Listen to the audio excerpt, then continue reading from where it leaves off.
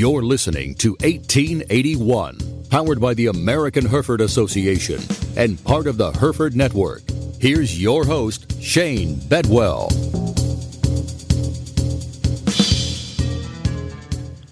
Welcome back to another exciting episode of 1881. This is your host, Shane Bedwell, and we're certainly excited. The fall weather is setting in, and boy, it feels good out of a morning, and certainly want to keep thoughts and prayers and all those folks that are experiencing record drought, and it's covering a big part of the country.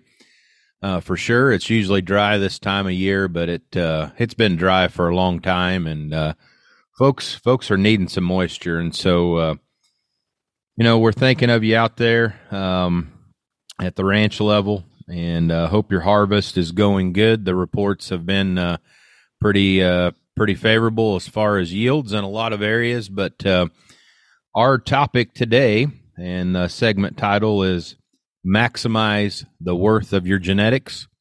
And with me today is the manager and part owner of HRC Feed Yards, LLC, Lee Mayo. Welcome, Lee. Thank you, Shane. Glad to be here this morning. So we're excited to have Lee on this episode and, give a little bit of background on Lee's growing up years and his basically his journey to HRC Feed Yards. And then we're going to share basically a little bit about our junior fed steer shootout and the adult feed out that was started at HRC. And so this is a great topic. It's relevant. Feed yard business is a big part of our industry, obviously, but it's certainly relevant as producers start making those weaning decisions and are in the process of doing that, and vaccination time and et cetera. Our next contest date and delivery date is coming up here in December, and we'll share that here in a little bit about those specifics. But we thought it'd be good just to get Lee on this podcast to talk about, the value in feeding cattle and learning about your genetics, but also share a little bit of the history that we have with our feed out programs here at the American Hereford Association. We appreciate you being on and listening. It's been incredible, the reach and just the folks that we've touched and the feedback that you've gave us. Continue sharing this podcast on all of your social media channels and friends that you think can get some value out of this. And so with that, Lee, let's talk a little bit about your background. Grew up in Colorado and native of Colorado. And why don't you share a little bit more about your personal background? No, I sure will. But I think before I do that, I would like to just say I listened to the podcast, the 1881 podcast with Glenn Klippenstein, and I really wish you to put me on there before him, because I don't know how anybody's ever going to live up to all the fun that you guys had with that one and all the enthusiasm for the Hereford breed. That was quite a podcast there, and I've really enjoyed these 1881s as well, and I'm so glad, honored, and privileged to be part of one, and even to be able to share the same microphone as a breed giant like Glenn and some of the people that you've already had on there, Shane. It's indeed a real honor for me to be even asked to discuss just feeding fat cows, and we like to do that anyway. So, but a little about me, like Shane said, I was born and raised southeastern Colorado, where it's always dry. Graduated from high school in Pueblo County High School, went to Northeastern Junior College in Sterling, and was on the judging team. Obviously grew up in 4-H and FFA, showing cattle and doing the deal. We've always had, my family had registered limousine cattle growing up, and we transitioned them to having some Angus cattle there in the mid 80s as well. but always showed, always fed cattle, was always, I mean, in those days, there was a lot of little farmer feeders up and down the Arkansas River Valley over there. And we were always part of feeding cattle. And I've always just loved it. And even to go back and tell a little more of a story, there used to be a little old packing house there that killed about 300 a day in Pueblo, Colorado. And my dad would tell stories when he was fresh, young, around 20 years old, about working in that packing house. So, and that was called Alpha Beta. I'll be darned. So kind of, I think this gets in, just like farming and ranching and everything gets in your blood. And whether you want to go saddle a horse of a morning and go gather a big pasture or start a combine and plant grain or whatever you do, it kind of gets in your blood, and it's in your blood. And I would say that it's been in my blood since basically the day I was born. So, but the judging team at NJC, we were very, very successful. Took a year off between NJC and CSU and was a state FFA officer for a year for the state of Colorado. That's a little hard for some people to believe some days, and I understand it. But went to CSU, was on a very, very good team at Colorado State University. We ended up being reserve national champions that particular year. That was 91, if I'm remembering everything right. So you're coach of that. So you had two pretty dang good coaches at both levels. When you were a plainsman at NJC, and your coach was Alan Nelson. And I mean, you talk about an educator, and I don't know if I've ever met a more competitive person in my life than Mr. Alan Nelson. But at the same time, the one thing that we did it, and you look back, and when you get a little older, you didn't understand what he was doing to you when you were 18, maybe as well as you do now that you're in your 50s. But what an educator in terms of, I mean, you stayed and you worked until you understood what he was trying to teach that day. And what a tremendous, tremendous fella, and learned so much about him. And not just, I kind of thought I knew something about cattle. He kind of taught me, one, that I didn't know as much as I thought I did, but two, really taught me a lot more about all the rest of the species and just livestock in general and so forth. And he always had the statement that, by God, we're going to look like stockmen, and we're going to act like stockmen, and we're going to be stockmen. And that's what we were. So, and he tried to drill that into all of those teams' heads. I mean, you can remember the success that those guys had that NJC had back in that time frame. They were very, very competitive. Yeah. He's a legend for sure. And they say, and it kind of ties into this episode, his feeds and feeding class that he taught there at NJC was incredible. Oh, I would venture to say, and I'm not going to talk about my present nutritionist, but I would tell you that I've worked with some nutritionists in my life that probably should have had Alan Nelson's feeds and feeding class, because it's we weren't dealing with freshman, sophomore type feeds and feeding. I mean, to be honest with you, I think you got out of there and then you went into his animal nutrition class as well. I would tell you, Shane, you might have almost had a master's degree by the time he was done beating on you.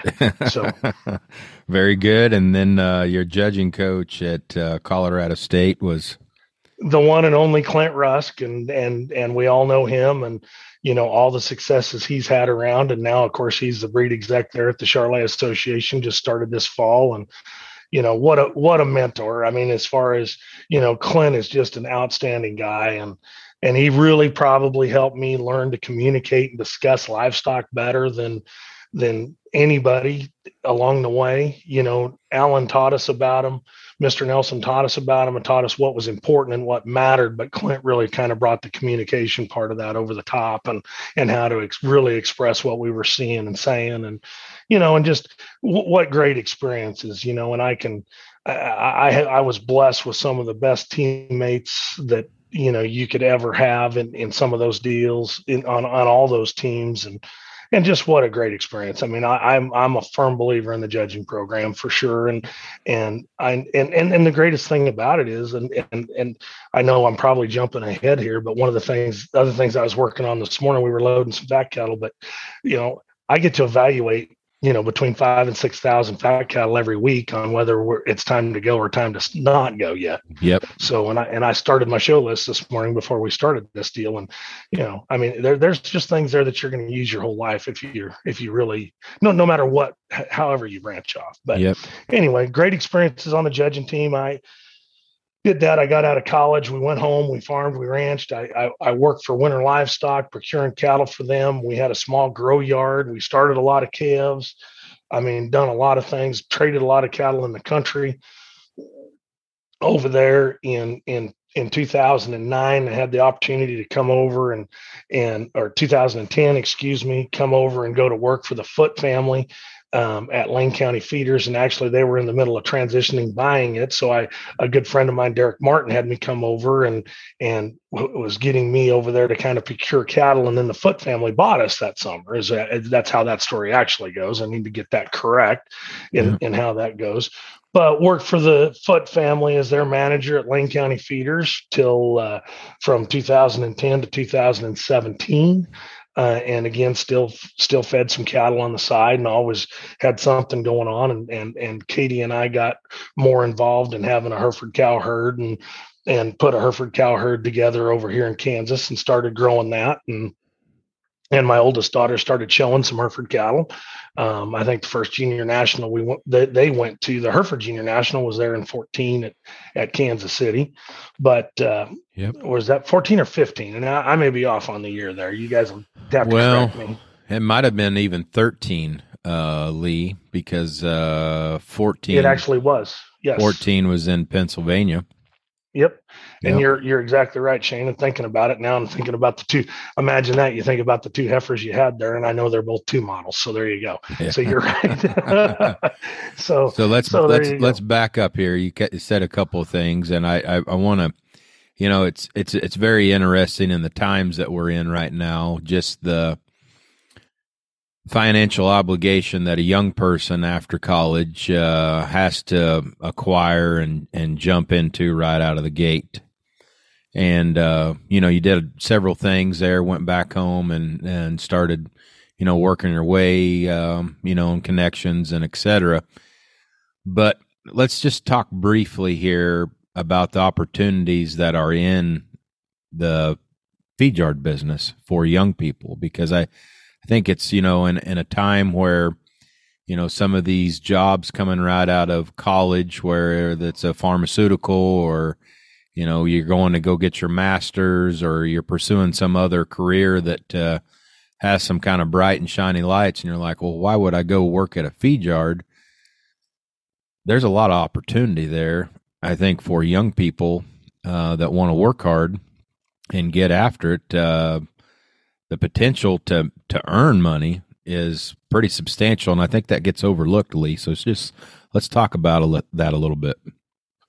Okay, sure. I mean, we can go back to that. So let me start by finishing just then. In 2017, I came over. They offered me a percentage of ownership to come over here to HRC, and we've been over here ever since 2017. So that'll kind of, I mean, that summarizes my background. We can hit on some more points, but to go down that road, I mean, I really try to encourage young people when they're talking about it. I mean, and it's work. I mean, Shane, you said it, and it's work, and there's no question about it. And cattle need fed 7 days a week and on Christmas. And I mean, if your deal is you want to spend, have 2 months a year off to run around the world, then the feed yard business is not probably it. But I will tell people, and this is kind of an incredible thing, that, in this greater Scott County area here, and with all the feed yards, and there's over 300,000 cattle on feed in this county, a feed truck driver around here makes, I mean, most of them will start making at 50K a year.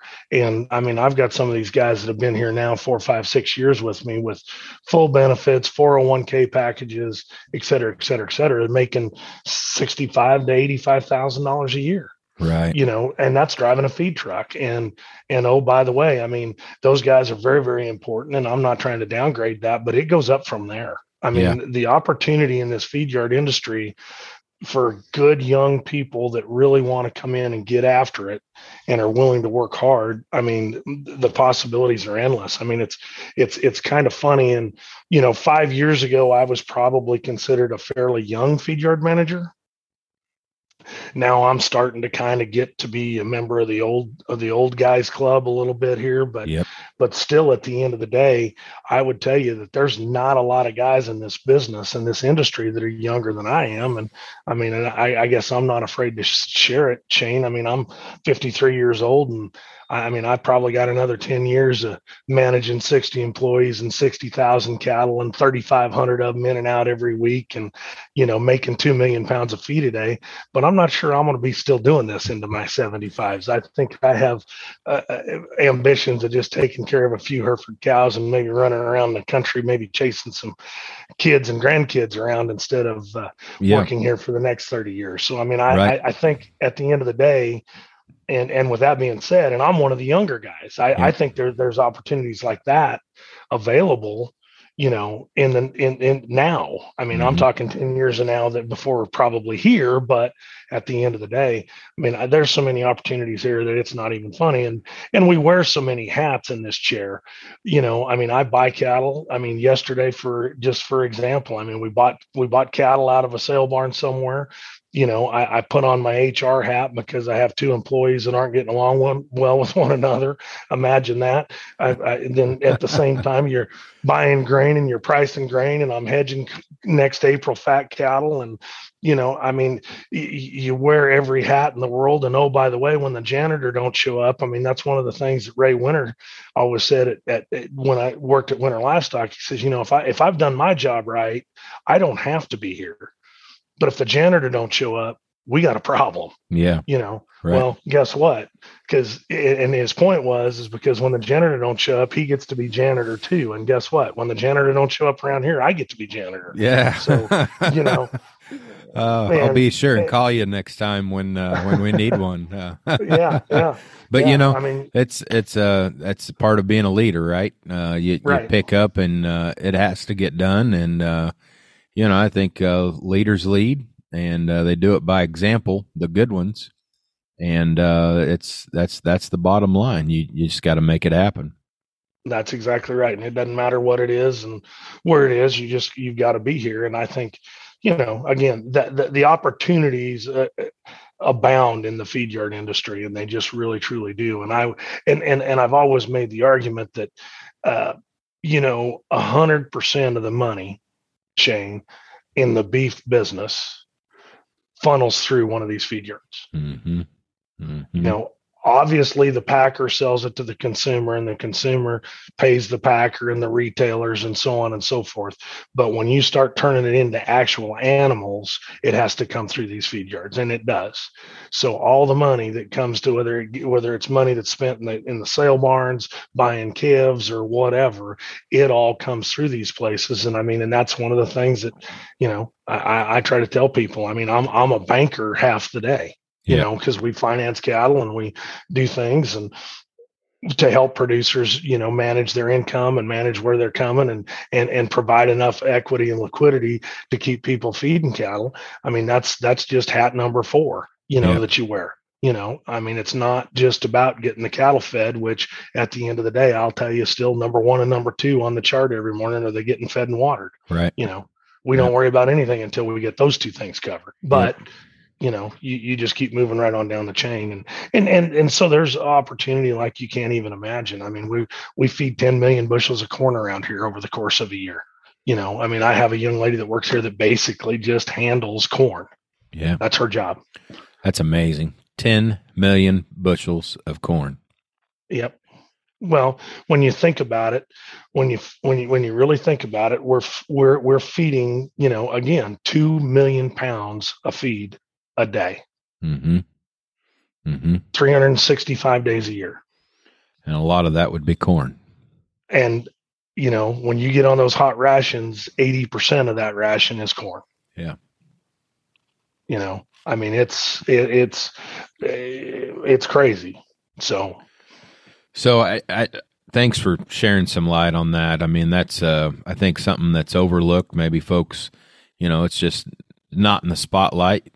Feed yard guys, they do their business. They go on, life happens, and it's just maybe not out in the spotlight as a major career opportunity. But I think that's what's exciting about our junior shootout contests and our feed out that we're doing for the adults, but specifically to the juniors with what we've been able to do with the program here, Lee, is, obviously get data and see how genetics are performing, but it's exposing these young people in our organization to the possibilities and the industry well beyond the show ring and the purebred seed stock side of it, of what else is out there. And it's been really, really exciting to see it grow and just start. So just for our listeners out there, our junior program, we're coming up on our 7th year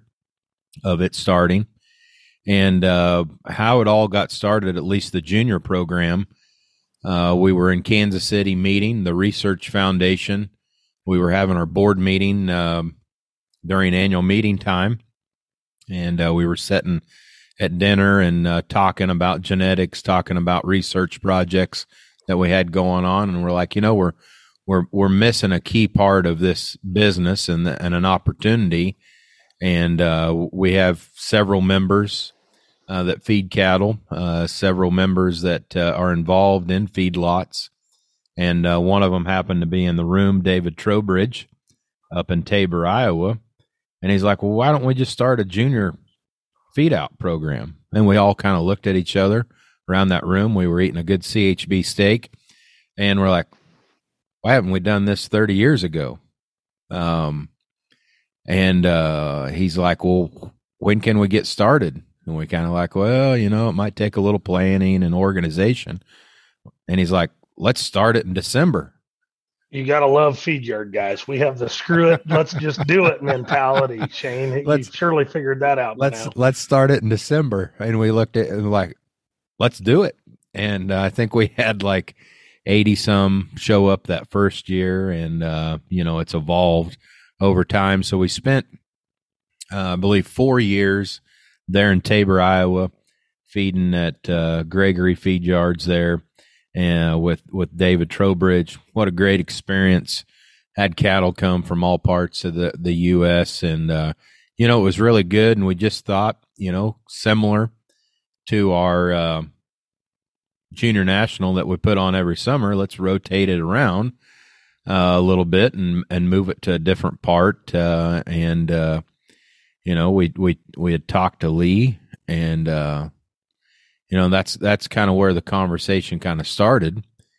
And then Lee, and he's going to share this story here a little bit more, but he's like, there's more opportunity out there that we can be doing beyond the junior contest. And so, Lee, let's kind of talk about, you agreeing to be the host of the junior shootout, and what other opportunities you saw out there for the association, and most importantly, its membership. Well, I'll start with just kind of how it all started, and obviously, like you said, we started with what we tend to call the senior program around here. But so Trey was out here, and he was covering out Western Kansas, and he was stopping in at Feed Yards and just talking to people about certified Hereford beef, making the transition to national beef at the time. So I don't know, Shane, what was that 4 or 5 years ago at this point now, right? That was going on, and he was stopping in and just seeing if, and I don't think even Trey knew I was in here at the time, and I was the manager of HRC, because I think that was the summer of 18 that we maybe started that. Maybe it was before, the year before, but I think it was the summer 18.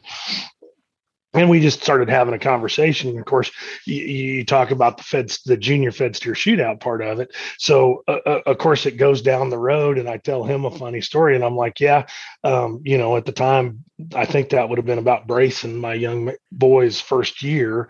And of course, my wife was bound and determined that we were going to feed cattle. And I'm like, and so we put 3 steers on a trailer and sent them to Iowa. And I'm like, well, you don't know anybody closer that could feed your cattle for you? Just kind kind of the inside joke there. And Katie's like, yeah, but it ain't the Hereford program. And for those of you out there that know my wife and her family and my mother-in-law and my brother-in-law, I mean, they're all in Hereford. There's no question about that. And we were sending cattle to Iowa, even though I could have put them on the trailer and rolled them right over here. But so we did that for a couple of years. We sent steers to Iowa for a couple of years up there. And I think it was the second year that we did that. The Shane stopped in here just after we'd kind of gotten the closeouts on that deal, Shane, and we got those cattle harvested and so forth. And Trey and I were discussing that. And I was just finally like, Trey, why don't we do this for the seniors? Why don't we do it so, any breeder in the country.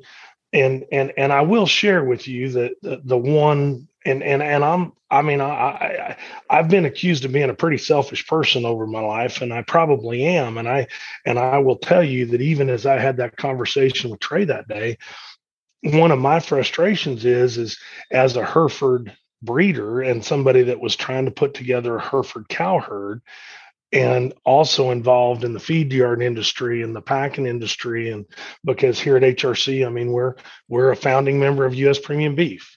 So, I mean, I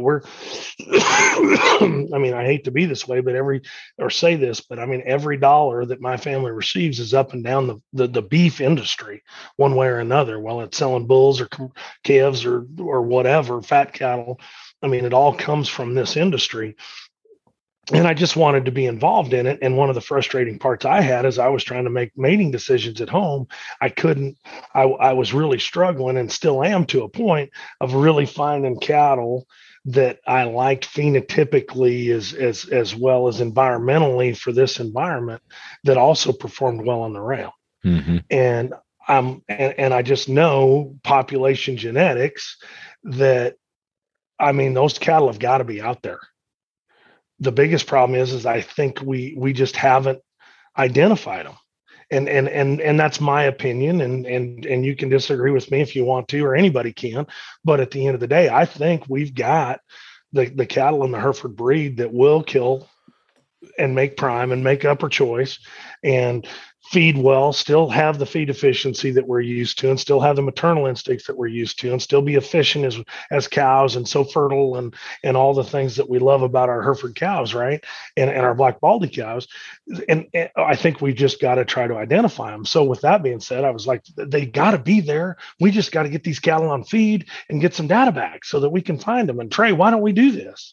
Yeah. And again, it's kind of back to the, let's don't think about it. Let's don't talk about it. Let's just do it mentality. And we just kind of dove in with both feet and didn't know what the heck any of us were doing, to be honest. But I think that first year we ended up with about 300 steers in the open contest. And and it's grown from there. And I think people have really enjoyed feeding the cattle here, and they've learned a lot about the industry, number one, from top to bottom, but they've also learned an awful lot about their cattle, Shane. No doubt. And that they're, like you said, there are genetics out there, and there's been, a section of our membership and breeders that have put, quite a bit of effort, in the carcass side of it. Obviously, we've had ultrasound around for several decades here, tracking it. And, but the point that you make is well taken, is that we need more phenotypic records. And we've done a good job with whole herd reporting, in the basic traits that are required and to be a TPR member, but those additional phenotypes beyond the ranch, relative to feed intake, relative to carcass data that you can get on a set of cattle, our goal is well outlined in this next strategic plan, and that is to grow it at a fast rate.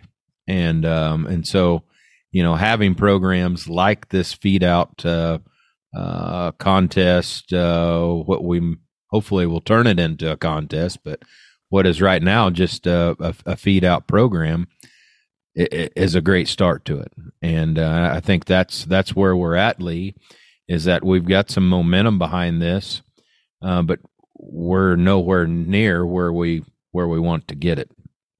So no, and I think that's right. And I've said before, and I mean, and again, I don't know why we don't have, 5, 6, 7, 8,000 cattle in this program. I mean, the data that you can receive back, and I know we're trying to kind of segue here just a little bit into that, but the data that you can receive back on those cattle, Shane, and what we're going to receive back on them, and I'm not against ultrasound, but I'm going to make a statement here, and it's just a statement, and I think it's a valid statement.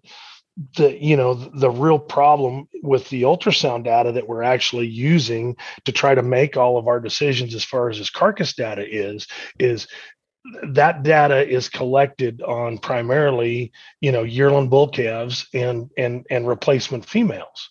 Well, when you stop and think about that, and I've got them on feed too, but I have never in my life and never will feed my replacement females an 80-90% concentrate grain type ration for greater than 180 days. Mm-hmm. So, the ultrasound's good, and I think it leads you down the right path. And I think ones that are leaner are leaner, and ones that marble better. But we really, truly, without finishing cattle and taking them to the rail and getting real live carcass data back, we do not know what our genetics do or don't do, I guess is the way to say that, with feed. Yep. Yeah, and there's no doubt. Ultrasound is the indicator trait for our carcass EPDs, and the true trait is getting it on the rail and getting the true carcass data when it's expressed. You're right, on a higher nutrition plane, but it's an opportunity, and I just want to make sure our listeners are hearing us correctly, and it's a good debate, because I have this back and forth with breeders all the time. Should I stop ultrasounding? Should I continue to ultrasounding? Nothing's cheap anymore, and there's less and less technicians, and I would still encourage ultrasound, but I would also encourage to participate in programs like this, to participate in our National Reference Sire program and a progeny test, or if neither one of those two work, you probably have a bottom end of your purebred cattle that you can feed somewhere else, right? And right, exactly. And that data can be submitted to the association as well. And so you don't have an out, is what I'm getting at, Lee, is that there's no out. There's 3-4 options that we can grow this database of carcass phenotypes and continue to learn more about efficiency and conversion with our cattle, and keep moving forward with that. So that's good. That's really good. So and there's absolutely no way, I mean, and again, I even though I said that it ultrasound is not carcass data, I would still tell you that ultrasounding at least gives us some data points to go into that system that are meaningful. I'm not saying they're not. It's better than a weaning weight phenotype predicting carcass. Right. Exactly. Okay. I mean, there's a correlation there, but we can do better. We can do better. I mean, we can do better. And there's always, and Shane, you bring up a great point. And of course, I, would love everybody to feed them at HRC and have them be part of this program. Don't get me wrong, but no matter where you are, if you're in the purebred business at this point and you're trying to sell bulls or replacement females or even show heifers, you really, truly ought to know what those cattle are capable of doing when they get to the feed yard, when they get to the packing house, when they get harvested, and what they are, because at the end of the day, all of them, I mean, we've seen some awful crazy sales already this fall on these heifer calves, but at the end of the day, Shane, one of these days, those heifers are going to be food for people. Yep, sure. I mean, they all end up there, guys. I mean, very seldom do any of them get buried in the backyard. I mean, there's a few of them, but we turn them all into food. So they all need to have those very, very important traits. And in the world, as we have less acres available to us and more people every day, we've just got to get better at this from top to bottom. So the HRC Feed Yards, located in Scott City, America, cattle feeding of the world, more cattle fed in square miles of anywhere. If you haven't been, you need to go and just see it. Lee, you're feeding around 60,000 head. You have 4 or 5 different yards there scattered out around you, and the main yard is what is the host for the contest for the juniors, and the host for the adult feed out. And so, Lee, last year we would have had somewhere around 800 head, I think 900 head, somewhere around there, that would have shown up. Good participation again from several different states, location members, and we've added on a field day with that I want to talk about here after a while. But you've got me convinced. I've got cattle that I can send you. What kind of data are these folks going to get back if they do decide it to take? Well, and that's a great question, and I will tell you that and let's start by what we can do, and what we can do. And with us being U.S. premium beef shareholders, we are very, very good about getting individual carcass data back on every animal that goes through this system. And with that, you get ribeyes, back fats, marbling scores, carcass weights, so on and so forth. And it's really good data, and it's done at a big plant. And I think that's important too, because it's done by the USDA. 90% of the, or not 90%, but every one of our carcasses is now read with the camera, as we call it. And Shane, you can probably know more about the camera and be more articulate about discussing that than I am, but it measures ribeye size and marbling score. And it's just done at the speed of commerce in one of these big plants. You got to remember most of these big plants here in Western Kansas anyway, I think the smallest one of them kills about, or harvests about 4,500 to 5,000 of them a day, and they grade that many as well every day, and they box that many, and they cut that many up. And I mean, it's just like 3,500 cattle coming in and out of this feed yard every week. I mean, all these things have to happen at the speed of commerce, because you are talking, I mean, for lack of a better word, it's big business, right? I mean, 3,500 cattle in and out a week here means that, and just to put it into perspective, when you think about it, every animal that walks in here goes through the chute at least twice. Now on this fed steer shootout and the adult program, they go through the chute a few more times than that. But at the end of the day, they all at least go through the chute twice. So that means we have 7,000 cattle a week we have to process, essentially.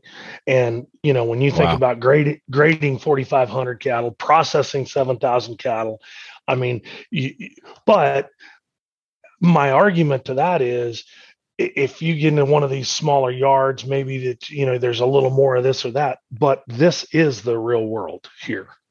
90% of the cattle are fed in yards 30,000 head or greater.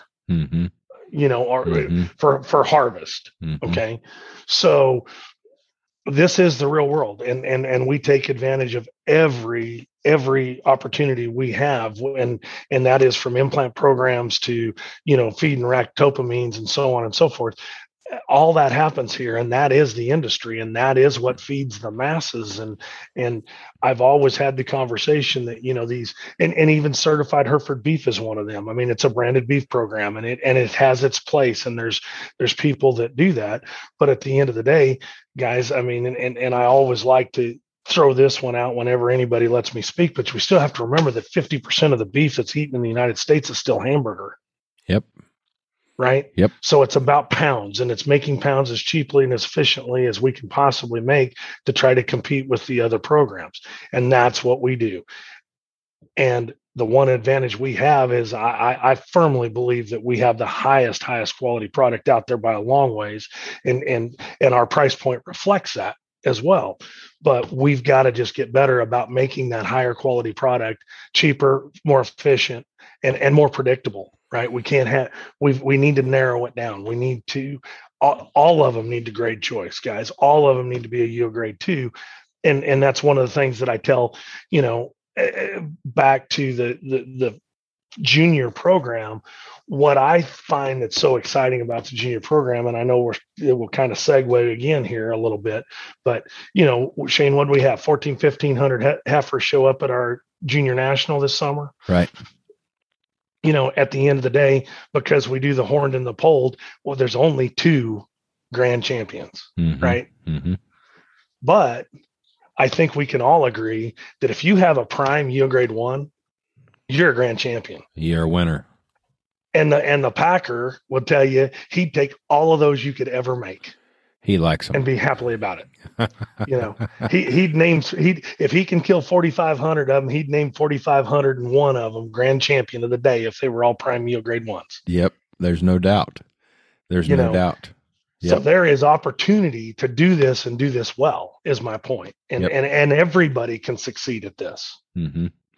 Yeah, it's amazing as we've gone through COVID, and you look at the export business and how strong that is, and it's keeping our beef demand extremely strong. Obviously, domestic is strong, and it'll be interesting as we go through inflation here what that continues to do. But the export, even with how strong our dollar is, the export side of it is still going gangbusters. And here's the bottom line is that folks crave high quality American beef because they know it's safe and it's high quality, and they keep getting the taste of it and they can't find it anywhere else. And so it's not going away, folks. And we've got a great position in the world beef supply to keep hammering down. And I love what you talked about. We've got to do it in the most efficient way possible. And so that's where this breed has a great strength in this, along with what we're trying to accomplish and keep pushing the needle further on. But we can do it just as efficiently about as anybody else. So.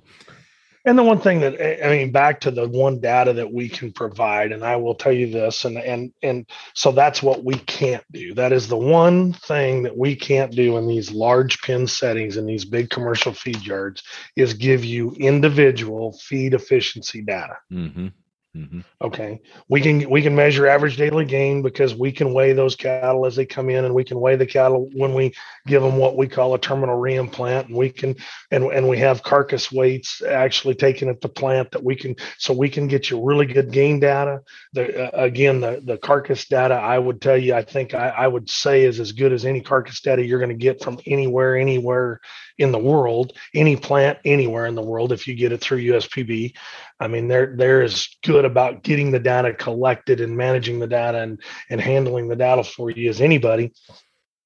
But we can't do what we can't do. And that is measure when you put, I have pens around here that hold 350, 400 cattle, and unfortunately today the technology is not, I can't say that it's not available, because Shane, you and I've had some conversations off the air, right? Yep. About some of the technology that's coming. Sure. But it's not out there in an effective manner at this point that's cost effective to be able to collect that data. But on a better note, and I will always say this, that if you really want some feed efficiency data, we can get whole pen feed efficiency data. So if a person out there has a calf crop, whether that's 25 steers or 250 steers, or somewhere in between, mixed steers, heifers, whatever, we can get whole pen data back, and that data will be, it'll be rock solid data.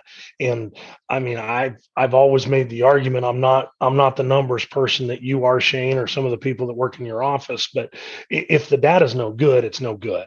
That's right. So, yep. I don't want to try to collect something that I know is that's going to be inferior. Yep. Right. Yep. I want to concentrate on what we can do as far as the data, because the data we can collect can really help any producer know, do we have enough muscle? Do we have enough marbling? Do our cattle have enough growth in terms of carcass weight?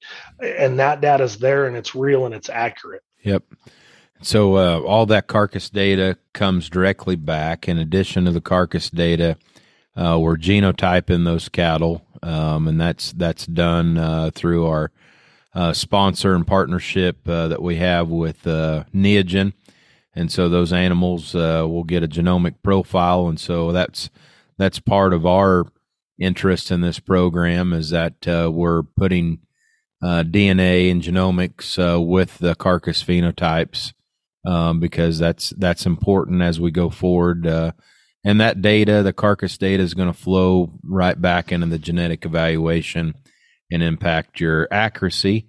The guarantee that I can make it is going to move your accuracy up.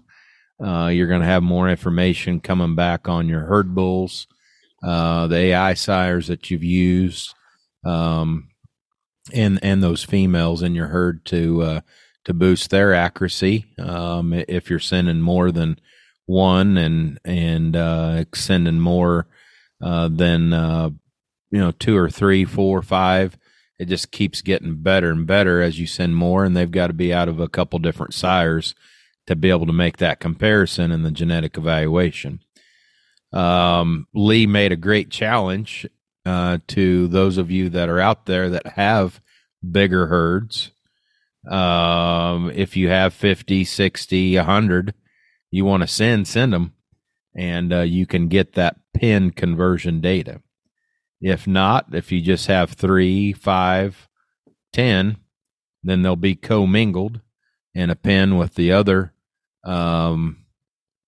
groups of cattle, and they will be fed together. And that was what he was trying to, I think, communicate, is that that's no different than any other feed yard in the world. Cattle are bought and sold every day, and they put them together, sometimes 5, 2, 10, 20 at a time, to get one pen.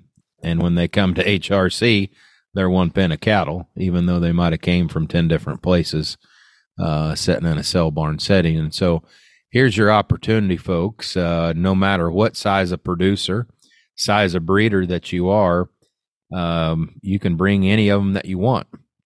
And if you have a youngster that's a junior member, then put them in the junior program.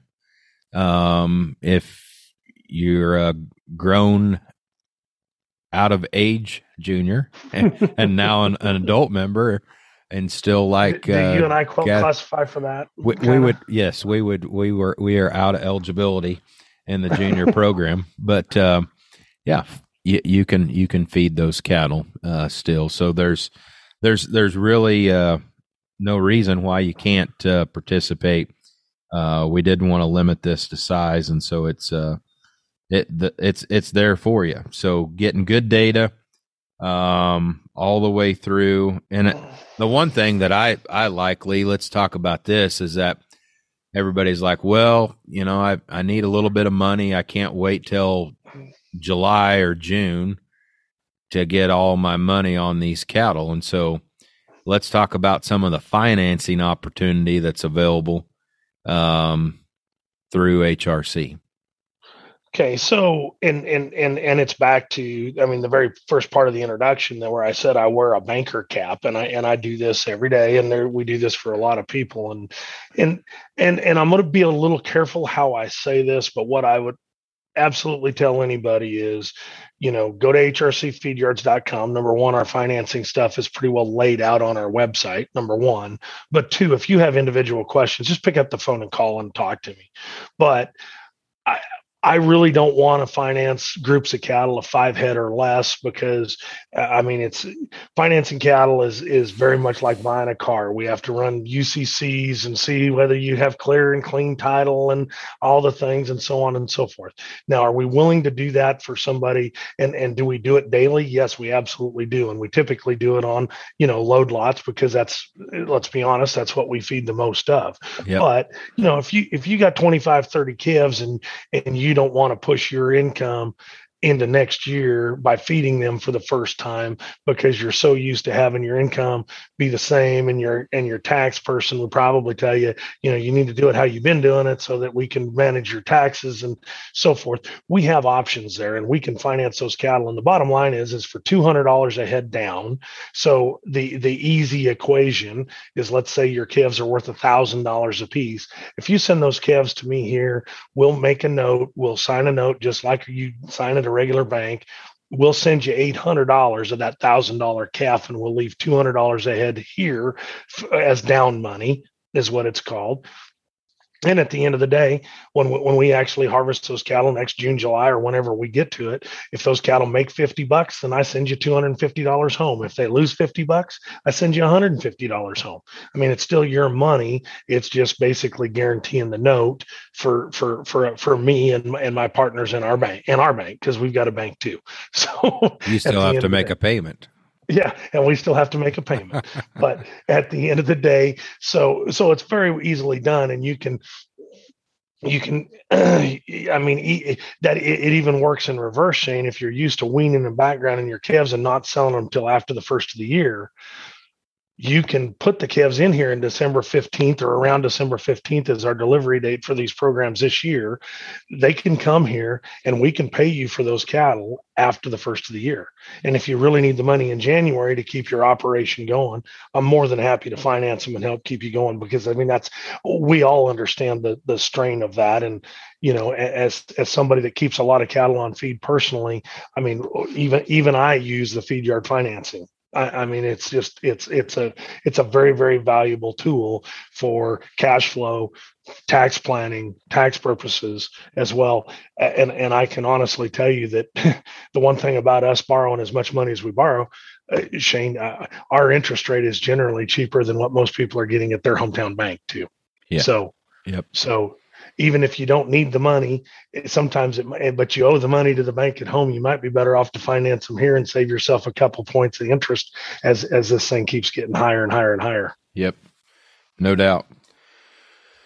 That's, I think, a great opportunity, that Lee's extending, as a part of this. And it's not necessarily special to this feed out program. It's just how the feed yard business works, and so, I know it may be intimidating, if you've not fed cattle at home, but, here's a program, here's an opportunity that's trying to lessen that burden, as possibly as we can, because we all believe, and why we want to continue to ramp this up, is the value in the data that you are getting back, and so, Lee had me on a phone here a few years ago, and we were talking, and he's like, I've got kids, and I want to see their kids still raising Hereford cattle and being successful in this industry. And if we can't get some of this stuff figured out, they're not going to have an opportunity. And, that hit home, as a young father. And, we have such a powerful youth program, is that, here's a great opportunity for our industry, for our membership, to keep pressing forward, keep pushing the needle, and, keep bettering our genetics. And, let's talk a little bit about the value, that you get in this, Lee. Well, Shane, and I want to start, and you'll take it down a little different path, because you will, and that's perfectly fine. But I love the emphasis you put on the data, and let's back up for a minute and say, I like that we're DNA marking them, because we just don't know what we don't know yet, right? About DNA. We really truly don't know what we don't know. And the more data we can get that has a DNA profile attached to it, the more we can learn. Correct. And I think as you look at this, and I've always said this, that my data is probably, on a scale of 1 to 10, if my data is worth a 9 or a 10 to me, my data on my genetics, since we are all AIing and we're all kind of commingling and breeding these cattle amongst all these different herds that we are using in the Hereford breed, me collecting data on my stuff, Shane, that data might still be worth a 7 on your scale from 1 to 10. Mm-hmm. It's not even your data, but it's worth a 7 because why? You're learning what my cattle can or cannot do. And I promise you, somewhere in your cow herd and my cow herd, they are interrelated. Yep. So it doesn't matter if you, everybody needs to participate in trying to get some more of this data and collect it, because Shane and I forgot that I'd even told you that, but I mean that. I mean, I've got a 10-year-old son and I've got 2 20-year-old daughters. And I hope, one of these days that their kids can make a living selling Hereford bulls, if that's what they want to make their living doing. And to do that, we're going to have to be Jick, Jack, Joker game all the way across the board in the beef industry. We're going to have the efficient mother cow. We're going to have to be good enough when we hang them on the rail. We're going to have to be efficient enough and good enough in the feed yard. I mean, the breeds that are going to win this race moving forward, I really do believe this, because I said it earlier, every day we get less and less acres and we have more and more people to feed. Mm-hmm. So this thing is going to become more commercialized, I think, every day we live. Yep. And we are going to become more like the Holstein. I mean, the dairy industry is basically 100% Holstein at this point. Do we want to be part of that? I think we can be part of that as a Hereford breed. I think we bring a lot of things to the table that need to be part of that equation. And I think we can be, but we have to be on the forefront of trying to figure it out to be everything to everybody to a point. We've got to be good enough. We don't have to be the highest grading. We don't have to be the most efficient. We don't have to be the most or the least anything. We have to be enough. Yep. Of all. Yeah, and that's a great point. No problems, no issues. In a consumer-driven beef market where they are wanting to know more about the source, wanting to know more about the genetics. I mean, what we essentially have to do is take risk as seed stock germplasm out of the next segments in this beef business. We have to take risk out of their buying decisions. And if we can prove that they will not have risk, and better yet, upside, then the sky's the limit. Whether it's you buying a set of calves from somebody, whether it's the packer buying a pen of fats from you, it all feeds the same chain. And I agree with you. And the fact that this thing is getting tighter and tighter every day as far as that integration, whether we like it or not, and we can choose to go down that route or we can stay outside of it. But the bottom line is that you still have to know more about your genetics. You have to know more about your cattle and what they can actually do all the way through. There's just no way getting around that, I don't think. With where this is going. And that's never going to change. I mean, I think it just gets worse and worse and worse. Yeah. Or better and better or better. I guess I don't know what the right term is right? Yeah. Yeah. I think it gets better, actually. Right. Cash, somebody was telling me the other day, back in the Depression days, cash was king. And cash has always been king. Phenotypes are king. Yep. Lee. I mean, when you stop and think about it, phenotypes will be king in this industry as we go forward because we can prove it. Right. We can show the value through it. And so it's interesting right now, I think, in the market, as we kind of get through this calf run. The video run was incredible, what calves were bringing. We're starting to kind of knock on the door of those 14 calf prices. The writing's on the wall that's coming soon. Hopefully, with these input prices, we're going to have something to buy next year's hay and keep going. But you know, a lot of these producers, I know my folks back home were saying, well, why wouldn't we sell them? Why would we take that risk and feed them when we can sell a $1,200-$1,400 calf right now and be done with it and not have that risk? So let's talk about that. I think that's we're kind of in that time. The last couple of years it's been okay, feeding cattle at times. If you were hedged up and kind of had it going, but it seems a little doom and gloom now a little bit when you've got a penciled in $50 loser with $1.40 cost to gain and corn the way it is. Why would they feed them and take that risk here, Lee? Well, Shane, I think I can give you a big long list of those, and let's work on that. And I'm going to end with I'm going to end with a little different perspective on it. But first off, I'd tell you that one, I totally agree with you. I mean, folks, for the last 4 years, I've had a month-long waiting list for people to get cattle into this feed yard. And basically all of my cohorts have been the same way. Those month-long lists are no longer, none of us have them. Are we still full? Yes, we're full.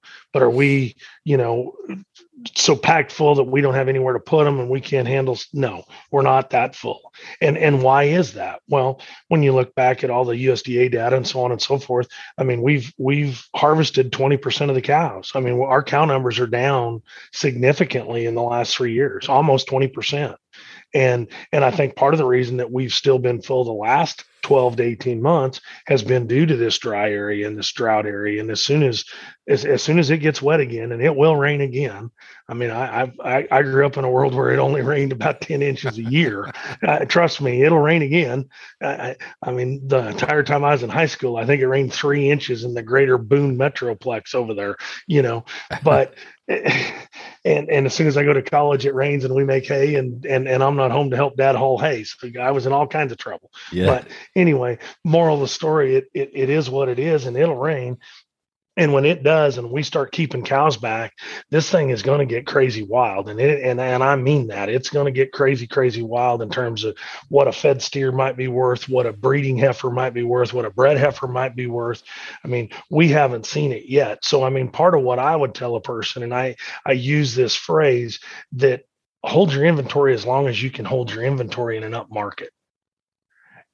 And what I mean by that is, why would you sell your calf today when our market is getting better and getting stronger every day as we go, and has been for the last 2.5 years, and we haven't seen that thing even come close to topping yet? Why would you sell something today that you don't have to sell until July because you can retain ownership through the feed yard and make that calf fat and not sell him until then? Because I'm telling you, I feed quite a few of these things, and I don't sign up for a $50 a head loser on purpose. Yeah. Yeah. I'm still buying those $50 a head losers. And Shane, you're exactly right. If you do the math today, they're a $50 a head loser. But I think there's more than enough come in the market due to this reduced head count of cattle that we're all going to see, that $50 is going to be made up. Okay. That's also on a cash to cash basis. Yeah. Okay.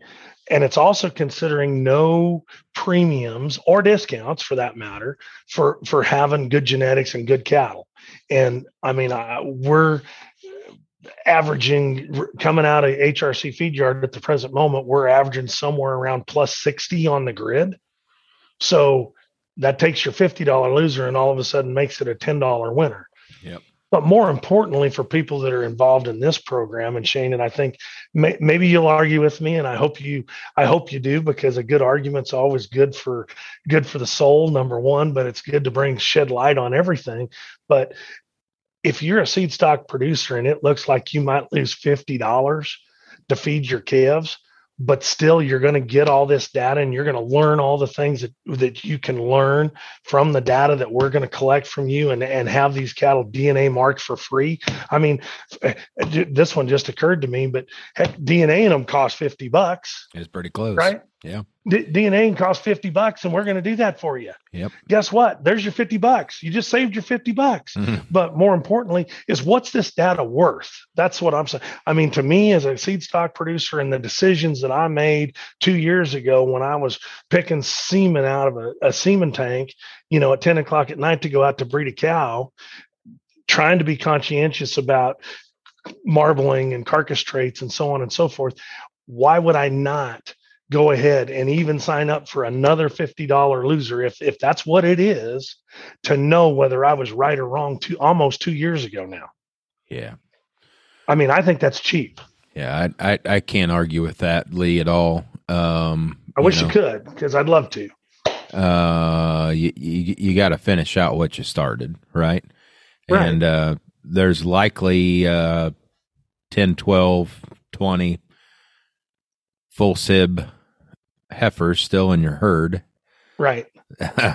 So you're trying to sell some bulls to somebody too. Yeah. Right. So, I mean, that's the knowledge, the EPD calculation, accuracy improvement, that's one thing, but it's also, knowing where our baseline is at. And I would challenge, and I know we've got some pretty good producers out there that know where their baseline is at, relative from an end product merit standpoint, and all the other important economically relevant traits, but there's some that don't.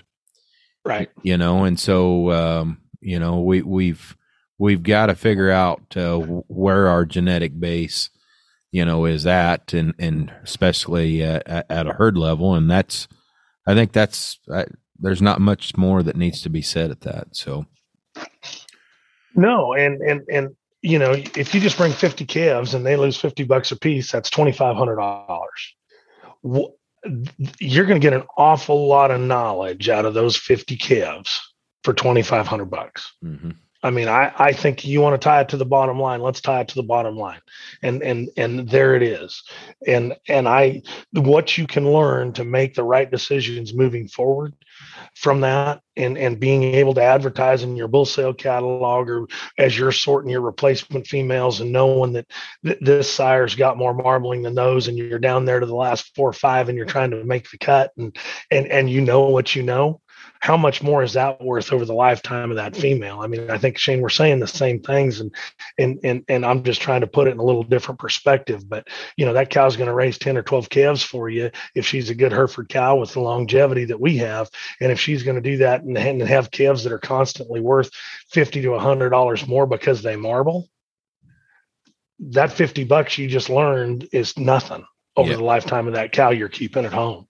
Sign me up for one of those winners that you were talking about earlier. Yeah, exactly. Yep. Exactly. Yep. Right. I mean, we all want to be a winner. Let's be a winner. Yep. Let's do it. Yeah. So the contest enrollment is right around the corner. Annual meeting time. We're going to have some coffee and donuts, and we're going to have Garrett Parsons with PMS talk about kind of the results, kind of a summary that Pete Anderson and would have put together, and Garrett Parsons is going to share that Friday morning,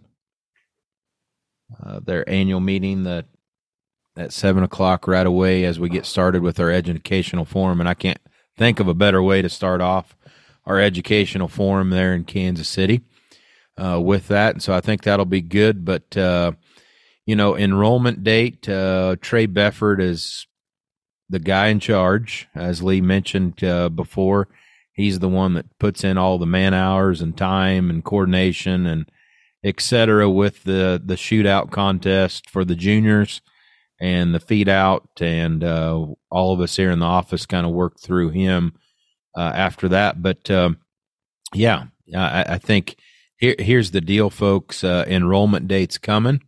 We have some health components tied to sending these cattle. I mean, you want to set your cattle up for success, and so they need to be weaned 45 days out from delivery date at least. Lee would say probably if you could make that 60 or 90, you've got a better chance of success. There's 2 rounds of modified live vaccine required. And so we want these cattle as healthy as possible coming. So enrollment date's coming November 1. If you have any questions about the contest, contact Trey Beffert here in the office, Director of Commercial Programs, and he can kind of work you through all of that. And then we're going to take delivery on these cattle for the junior contest and the adult contest December 12th through the 14th. December 12th through the 14th. And so, those decisions that you're making right now, that's why we wanted to have this podcast here early October, so we could kind of start getting it on your mind, and hopefully get some additional cattle. We're nowhere near where we want to be in this, and we want to keep growing it for obvious reasons. The other thing about what we've been able to do with the junior portion of this and the adult portion, for that matter, if you look at some of the pictures from last year's field day, there was just as many adult breeders at the field day as there was junior members. That is 100% correct. And that's what I think we've a step forward that we've taken in this is our field day. And it's at least a day long, a field day. Yeah. It might turn into more than that here over time. But, we had folks from, the packing industry. Cargill came and broke down some carcasses and cuts and kind of walk through the process of it. Lee's done a great job of immersing everybody in the feeding side of it and kind of actually what happens day to day at the feed yard. We've priced cattle on a live basis and converted them to a grid. Lee, what else happens at the field day? I mean, Kevin Good came from Cattle Facts and shared kind of the State of the Union on the market and what we can expect. We've had some other great speakers, Lee. We've had some of our partners in this program come. I mean, it's a must-attend event. Yeah, I mean, it really truly is. It's something that we threw it together. I mean, and I'll be honest, we literally threw it together in about a month and a half. Here 2 years ago, so last year, this past spring here in April, we had our second field day, and I mean it's just a tremendous program, and I think that anybody that's curious about the feeding industry as well as the packing industry and so on and so forth, we're still. I think it's safe to say, Shane, that we're still trying to figure out which direction this thing needs to go and exactly what all needs to happen on those days, and we've had some crazy good education, and it is kind of marked as the Fed Steer Shootout field day. But again, I think just due to the complexity of a lot of the things that we're talking about in terms of the market dynamics and what really goes on, it's great for the kids, and we try to make it kid friendly, and it is kid friendly, but there's also so much information that's spit out there hey guys, I learned something at the field day, and I really truly do, and I live and breathe this business 14 18 hours a day, and yet those people from Cargill, I had never seen where a Denver steak come from. Yeah. And it was really, really cool to watch them right there in front of all of us tear down a primal and get to the Denver steak. Mm-hmm. And and I've seen a lot of things, and I went through school and we saw all that stuff, didn't we, Shane? But I mean, Shane, maybe you were still in school when they finally figured out where that Denver steak was located there. Yeah. But I got too much gray in my beard for that one. I was long gone. You know what I mean? That's something that's happened since I was out of there. So we didn't know where that one was. I didn't know where that one was coming from, but what a neat deal. And we please come in on Friday night if you come into that thing. And there's been some discussion about how long that's going to be and how we're going to do it. And I don't think we've got the thing finalized yet. The real agenda, I guess, is the word I'm looking for there. finalized in what all is going to be there. But I know the Cargill people were super enthused and loved it and want to participate again. And I mean, from the feed yard side, I mean, we love sharing with you what we do and how it works around here and just the day-to-day operations of what goes on around here. Because again, it's back to the 2 million pounds of feed a day. I mean, there's just a lot of things that go on that people have not seen that we would love to show you, because I mean, we're all involved and we all have our place in feeding the world, right? And I don't care if you have 10 cows at home or you manage a 60,000 head feed yard like I do. We all have our role in that. And we can all learn more about it. We can all get better about doing our job better. And we can also take advantage of the marketing opportunities, and we can learn from the folks and talk about their data and their good data, right? Shane, back to data again. But I mean, those folks at Cargill have got 50 years of data that is just impeccable in terms of markets and timing and weather and cow herd numbers and placements. And I mean, and it's fun to actually listen to those things and know some of those things. And I'm sure we'll have another representative from CattleFax here that day. And and what all else, I don't know. I guess more to come, right? For sure. But exactly. Anyway, but it's a big day, and it is sure worth. I know there's been a young lady that's come out here 2 years in a row from West Virginia, and I'll come all the way out here. And we had people from California this year as well. And I think if you ask all those people whether they would come to this thing again or not, or whether it was worth coming at least once, I think every one of them would tell you it's a must. It's kind of like going to Disneyland. If you got kids, you probably, if you're going to feed cattle and be part of the beef industry, you probably ought to come spend a day at this field day. Circle your calendars, folks. April 15th. Put it on your calendars. Start making for the trip, the voyage to Scott City, America, the big metropolis of Scott City. Actually, it's a great Kansas town. It is a pretty neat town, really good food, better company. I'll leave it at that. Certainly appreciate you being on, Lee. I hope you've been able to tell Lee's passion for feeding cattle. It's his life. He's immersed in it every day, enjoys it. And we really appreciate you being on, Lee. I know you're busy making trades, sorted fat cattle this morning. Hopefully you got top dollar this week out of those good old Packers. And we'll leave it at that. But hey, we enjoy you being on. We appreciate what you do for the American Hereford Association and for our junior shootout and feedout contest. It's really appreciate what your team does there at HRC. Thank you so very much, and we're very, very proud of what we're able to provide and the service that we're able to provide, and we want to continue to up our game as well, and try to get better at doing what we do, and it's always more than great fun to educate and visit with people about feeding their cattle and feeding their calf crops and so on and so forth. And again, I guess I'll just leave with this, that if y'all have any questions or anything, and if Trey can't answer those questions or Shane can't answer those questions at the Hereford Association, just Google HRC Feed Yards. We got a pretty good website that's got a lot of the information already on it, but it also has all the phone numbers and emails of the people, and you can sure get a hold of us at any point, and we're happy to visit with you any way we can. So thank you all for the opportunity. And again, I'm pretty sure I probably didn't live up to Mr. Cliftenstein, but had a lot of fun and enjoyed the conversation, Shane. Thank you, Lee.